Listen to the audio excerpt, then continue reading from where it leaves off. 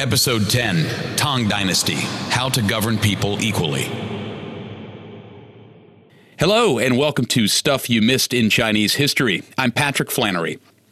The situation of the Hu changed depending on the era. Things were different during the reign of Li Shimin, Emperor Taizong of the Tang Dynasty. Why? Because in his mind there was no difference between the Hu and the Han. When he was Prince of Qin, the future emperor had already become a sworn brother with the Tuli Khan from Tuzhou, or Turk.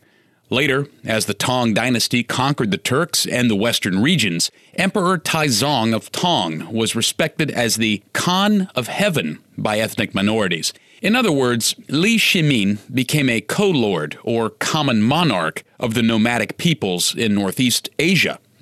Emperor Taizong of Tang expressed his generosity by saying that since ancient times, the Central Plains in China were noble, but barbaric tribes were common. But I treat all of them equally. All the tribes are attached to me and treat me like a parent.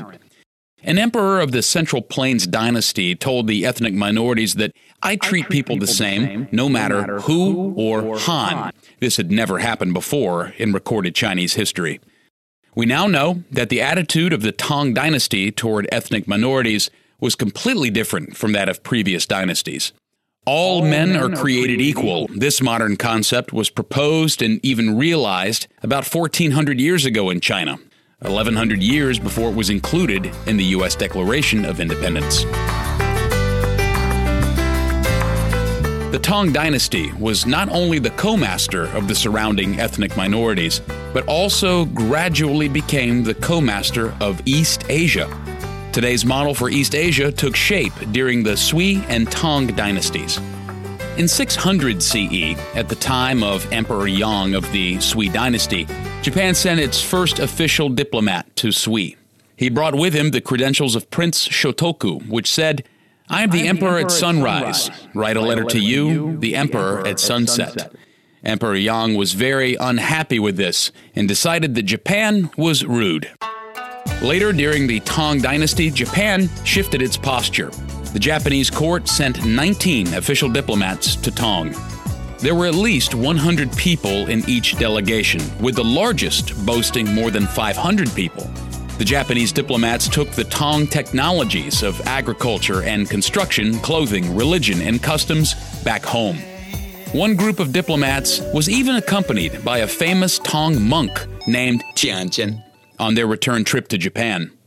Monk Jianjian's eastward crossing was a typical example of the outward transportation of Tang culture. It's often said that if you want to experience the Tang Dynasty, go to Japan.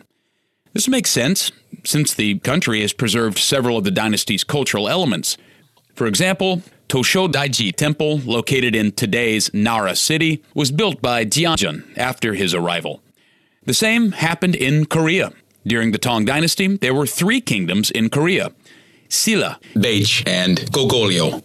The Silla, who had a relatively close relationship with the Tang Dynasty, finally defeated the Goguryeo and Baech and unified the Korean peninsula. Thus, all East Asia was under the influence of Tang culture. You are listening to Stuff You Missed in Chinese History, written and produced by Zhihu Wang, presented by Patrick Flannery. The Tang Dynasty also had Huqin, or peacemaking marriage. The most famous was the union of Princess Wansheng of the Tang Dynasty and Songtsen Gampo of Tubo. Tubo was an old name for Tibet. However, the Tang Dynasty's approach to Huqin differed to the previous cases, which we're more familiar with.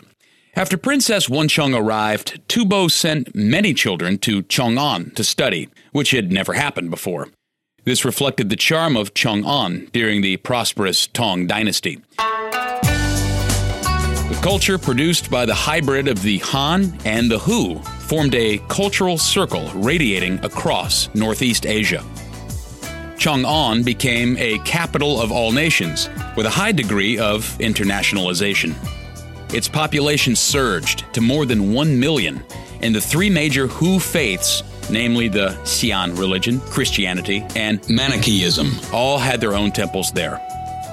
At that time, the number of Hu people who registered in the Foreign Affairs Department in Chang'an reached 4,000, and their living expenses were paid by the Tang government.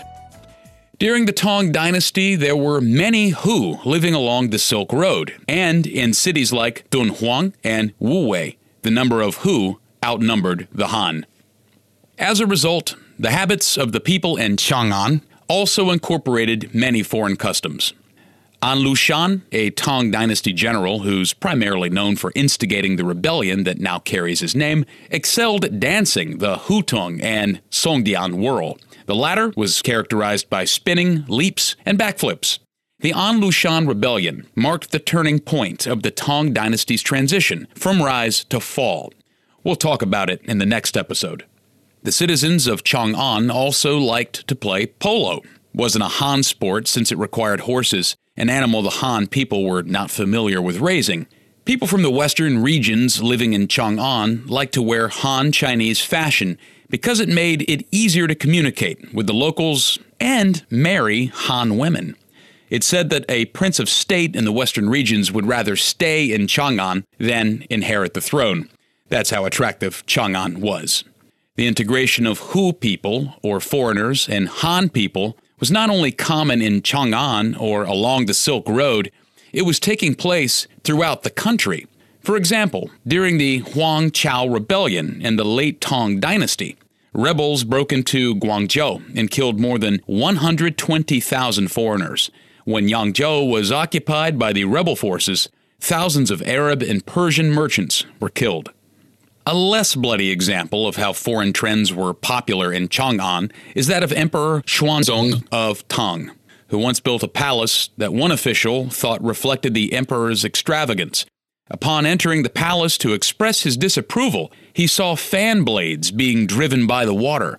The emperor permitted him to sit on a stone stool surrounded by ice cubes. After a while, the official couldn't stand it. He shuddered and his stomach rumbled. It's said that he was seriously ill for several days.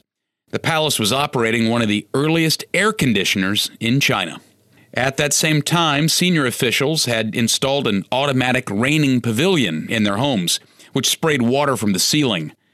This cooling technique is likely to have been introduced by the Eastern Roman Empire, another example of the integration of Chinese and Western cultures during the Tang Dynasty.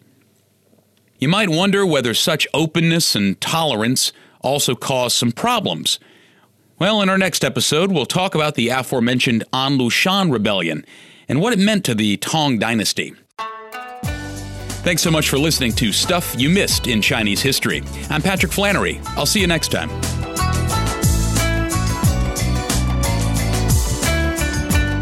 Special thanks go out to Sanlian Zhongdu for their help in creating the content for this show. If you like the podcast, please give us a rating and be sure to subscribe wherever you listen.